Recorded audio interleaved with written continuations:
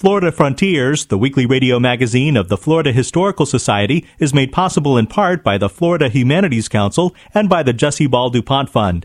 It's also made possible by the Kislak Family Foundation, supporter of education, arts, humanities, and Florida history, and by Florida's Space Coast Office of Tourism, representing destinations from Titusville to Cocoa Beach to Melbourne Beach.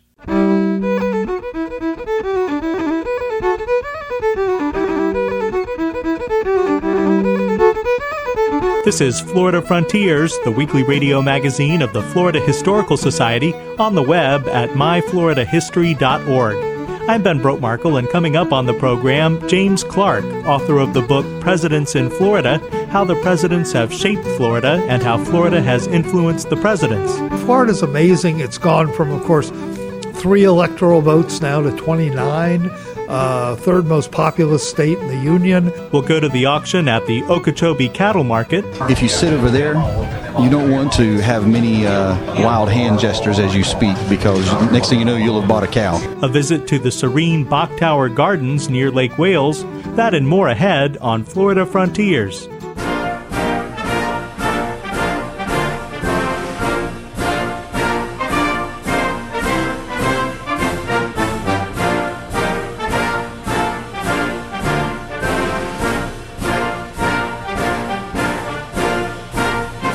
Florida is one of a handful of swing states that actually determine the outcome of our presidential elections.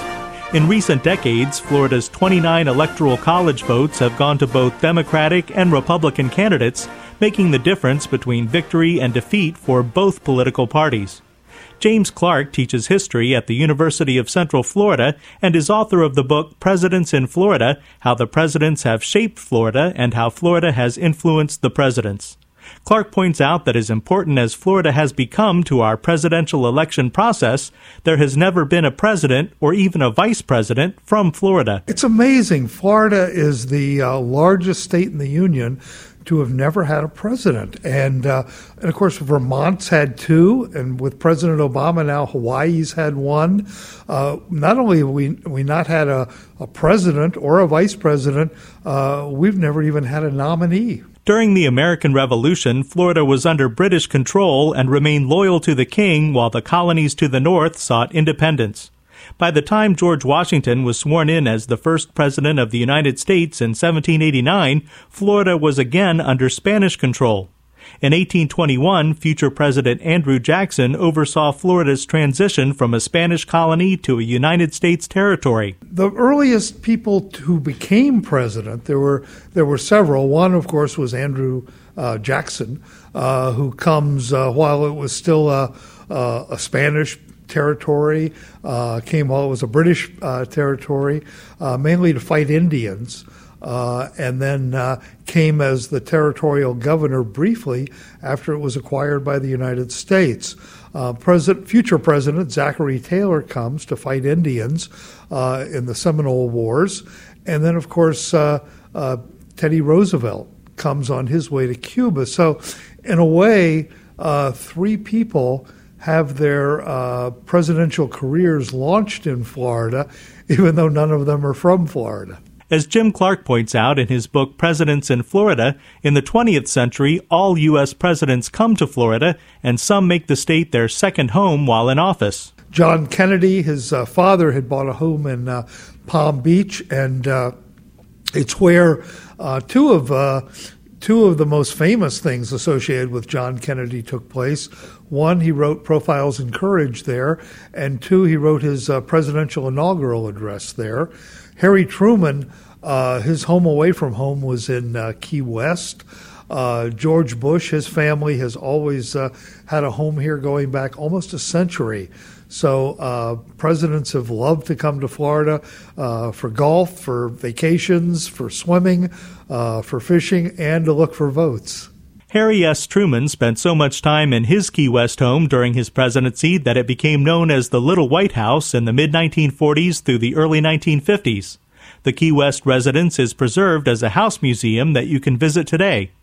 Senator George Smathers is a prominent figure in Florida politics.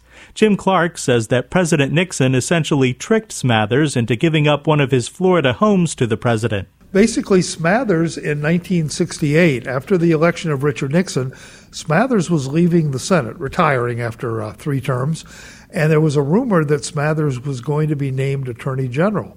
And sure enough, there was a call from Nixon's office saying that the president-elect wanted to talk to him and ask him a favor. Smathers assumed that meant he was going to be offered the cabinet post. Instead, when Richard Nixon called, he asked if he'd sell him his home in Key Biscayne. Smathers said yes, and it became the Key Biscayne White House. And, of course, Richard Nixon was there that weekend that the Watergate burglary took place. Since the 1800s, tourists have been coming to Florida to take advantage of our natural environment.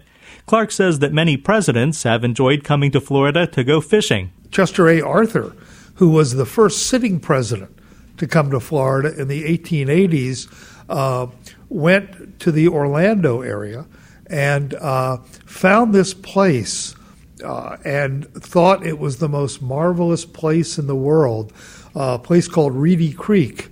And the fishing there, he said, was amazing. It was beautiful.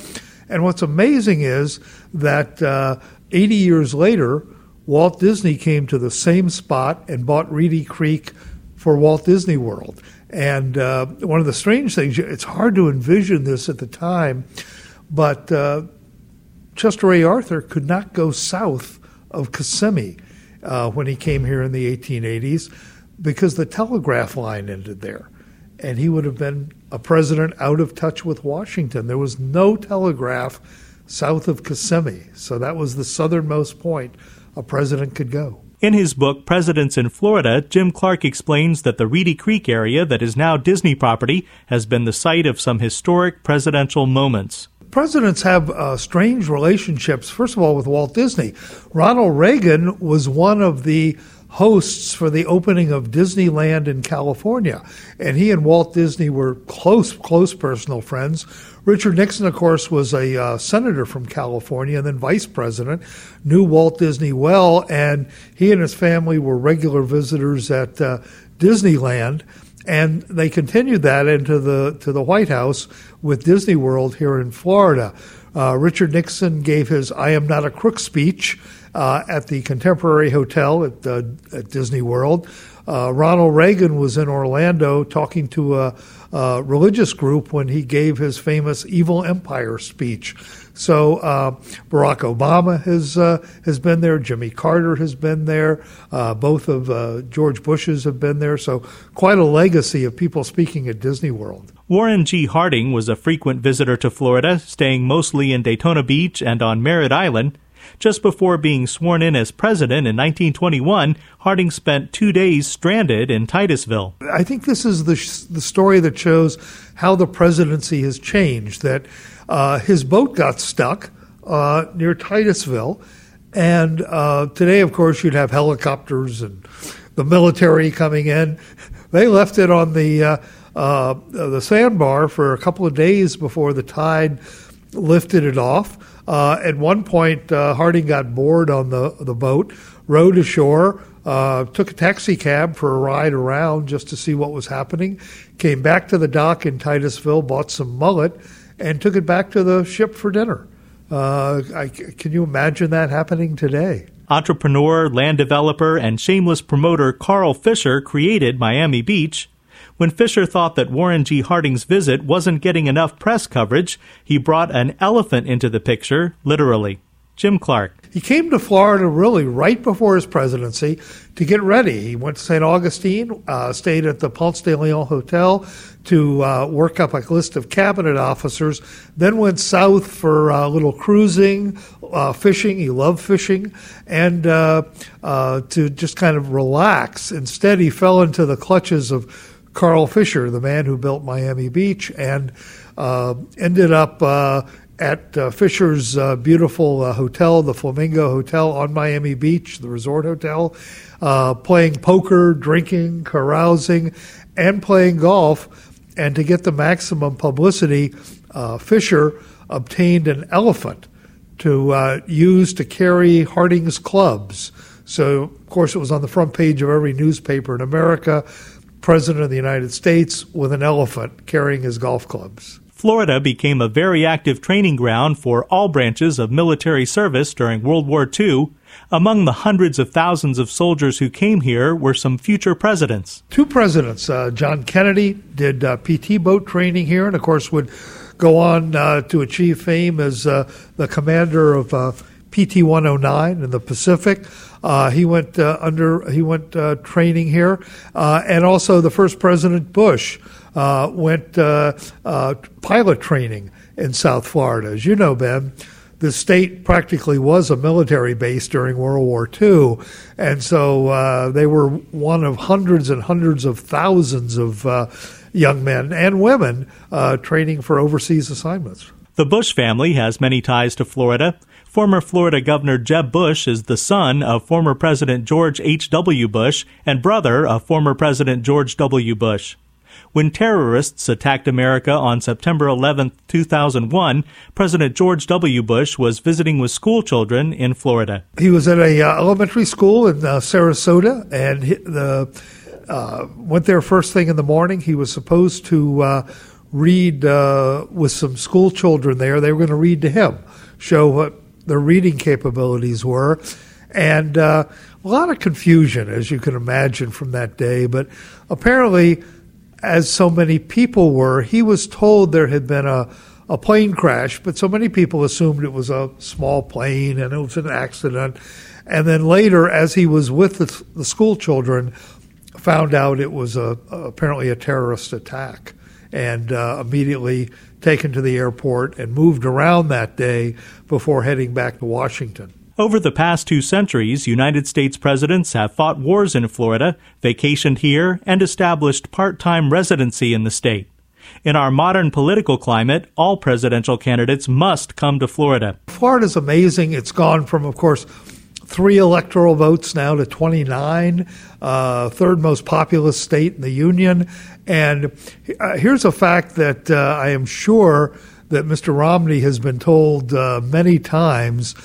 Not since Calvin Coolidge has a Republican won the presidency without carrying Florida.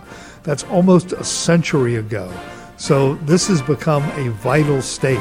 James Clark is author of the book Presidents in Florida, How the Presidents Have Shaped Florida and How Florida Has Influenced the Presidents. The book is published by Pineapple Press.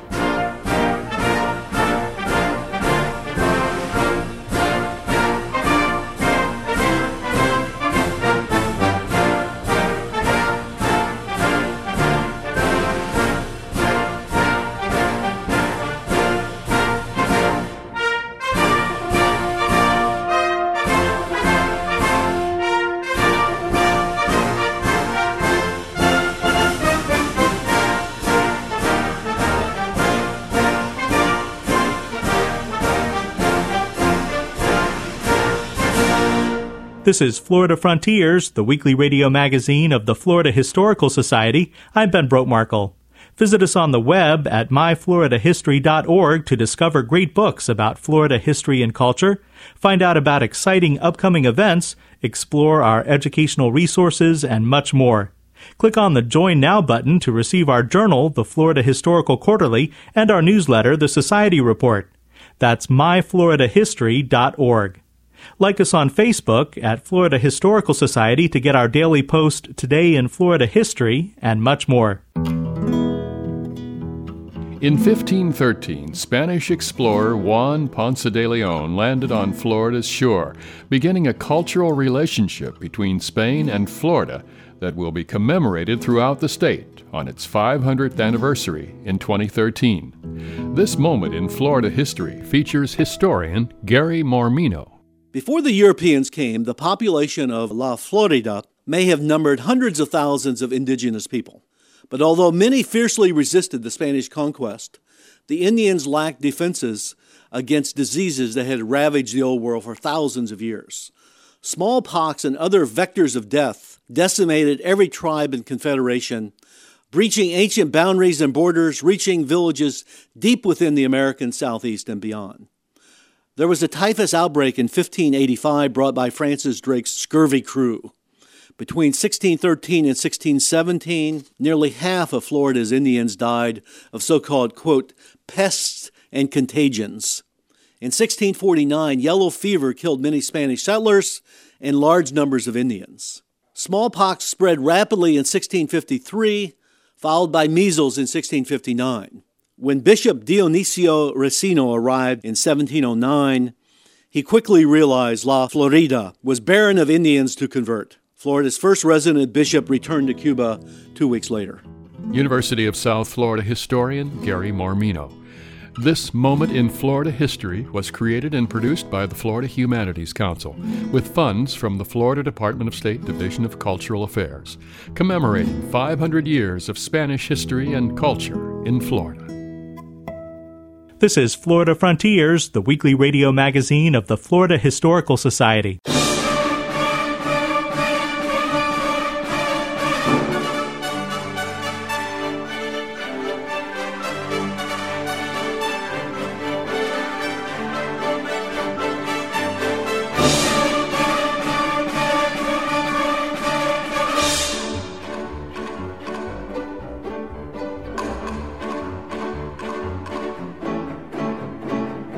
The Okeechobee Livestock Market hosts the largest cattle auction in Florida, attracting buyers from around the world.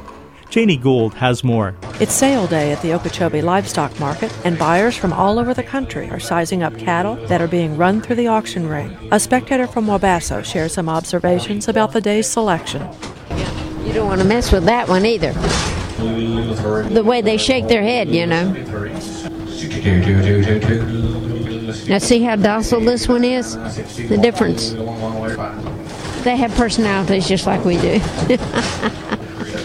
Dan Thomas of Okeechobee recently sold a calf at the market, and that paid for his new laptop. But on this day, he's just visiting. He's seated across from a contingent of buyers. I'm not an expert at this. I just know what I've heard. But if you sit over there, you don't want to have many wild hand gestures as you speak, because next thing you know, you'll have bought a cow. How do you signal to buy a cow? Well, if you'll watch, they each kind of have their own signature gesture, and the auctioneer knows that. A lot of times it's just a flick of the wrist, a finger gesture. That gentleman there actually raised his entire hand. I just saw a guy scratch his ear and then wave. Yeah, and I actually think he decided, no, I didn't want to make that bid. This is a whole different level of communication here that your average person just has no idea what's going on.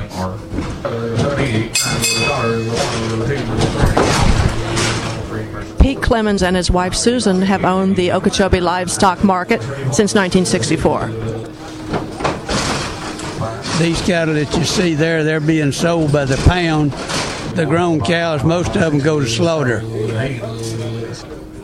This one we're looking at now, is that a valuable one or average? Well, now he's gone. Probably about an average beef cow, yeah. This cow here is a little bit better cow. Because of his size, he's bigger. Yeah, has more flesh. And what about this one, a little smaller? She's not nearly as good. She's not nearly as fleshy. Then this cow here is kind of in between, maybe on the low end of average. Is there an average? Not really. The cow buyers, they know about what they need to buy the cows for, and nobody else really knows what their figure is. Does everything sell normally for some price? Yeah, we hardly ever have a cow that's put through here that the owner's there and they no-sale them. Prices are rising here? The cattle prices all over the whole country has been up about as high as they've ever been. I think one of the strongest driving forces behind our market now is the devaluation of the American dollar. These countries from Europe and South America can come over here and get more for their money. It's all a money game. We have a lot of people shipping meat over to these countries.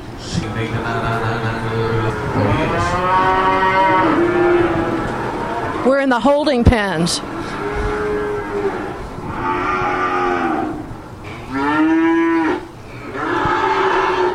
Jeff Clemens is leading me through here.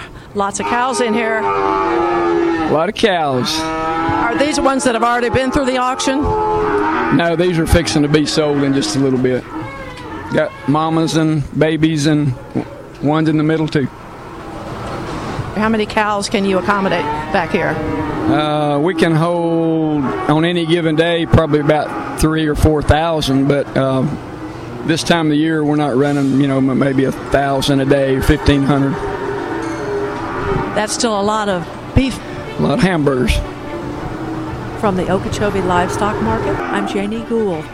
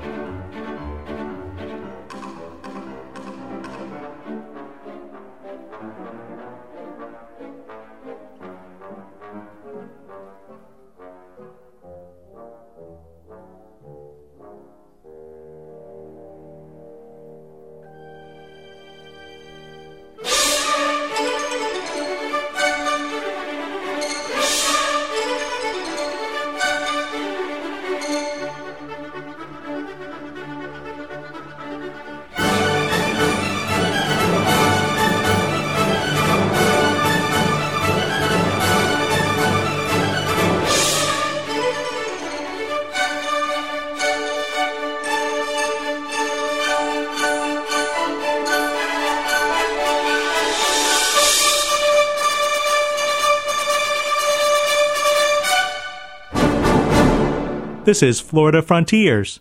For more than 80 years, Bok Tower Gardens has been a tranquil tourist attraction near Lake Wales. Bill Dudley prepared this report.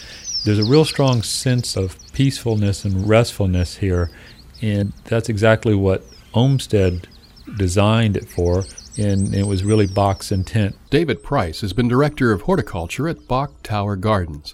It's a job that involves not only looking after the myriad plantings, but also conserving the historical aspects of the design and the mission of its creator.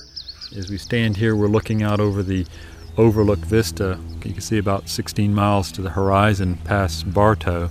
It was very much Olmsted's intent. As you came to the top of the hill and came up to this oak tree, you turned to the right and looked out over the view, so you had a sense that you just climbed a very high mountain.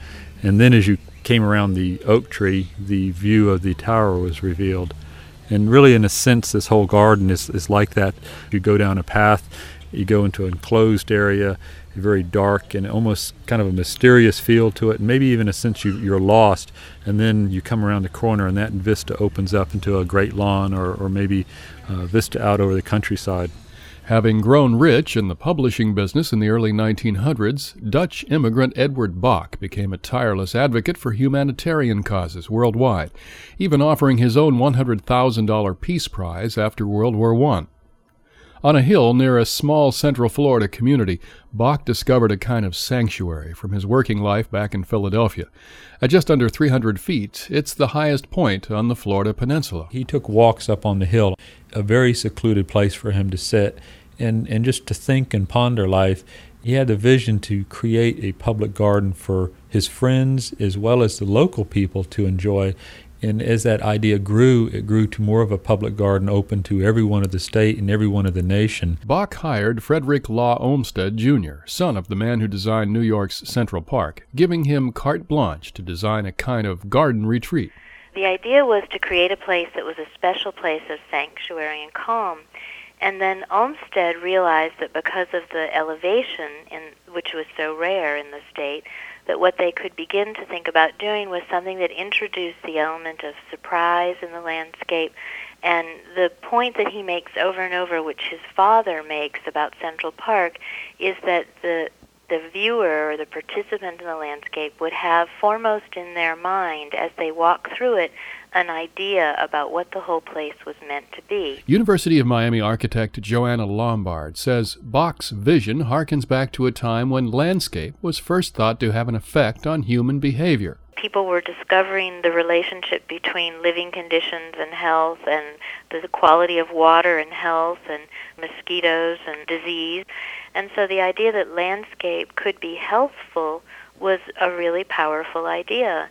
And then when that is extended to be healthful to the psyche, then that's even more important.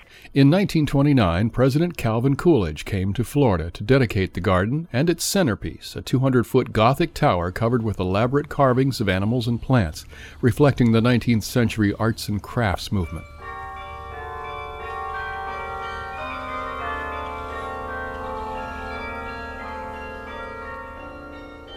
Inside the tower is a carillon containing 60 bronze bells, the biggest weighing nearly 12 tons.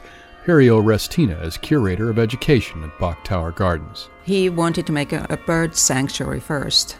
Then he thought that they need a centerpiece, and he thought about his homeland, the Netherlands, where the Caroline Towers originate, and then he had the tower built from coquina rock from St. Augustine, and then Georgia marble, the pink and gray marble.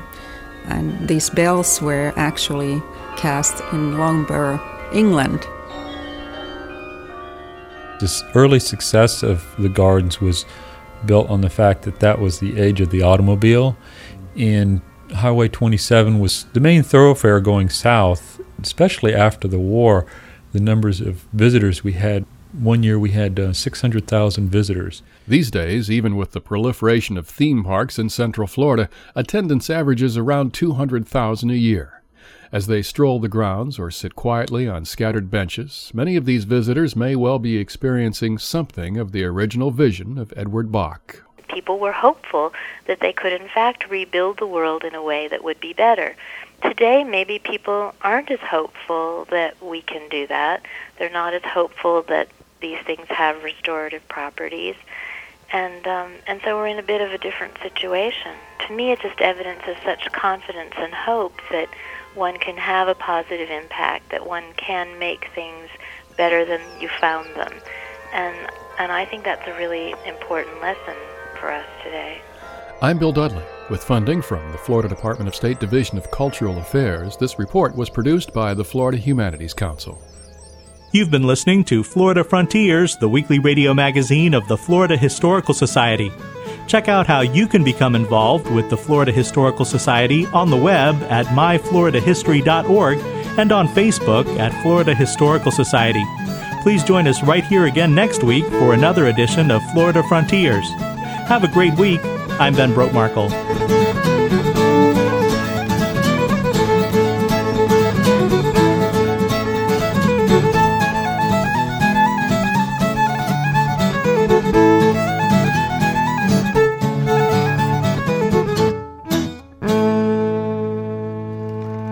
Florida Frontiers, the weekly radio magazine of the Florida Historical Society, is made possible in part by the Florida Humanities Council and by the Jessie Ball DuPont Fund. It's also made possible by the Kislak Family Foundation, supporter of education, arts, humanities, and Florida history, and by Florida's Space Coast Office of Tourism, representing destinations from Titusville to Cocoa Beach to Melbourne Beach.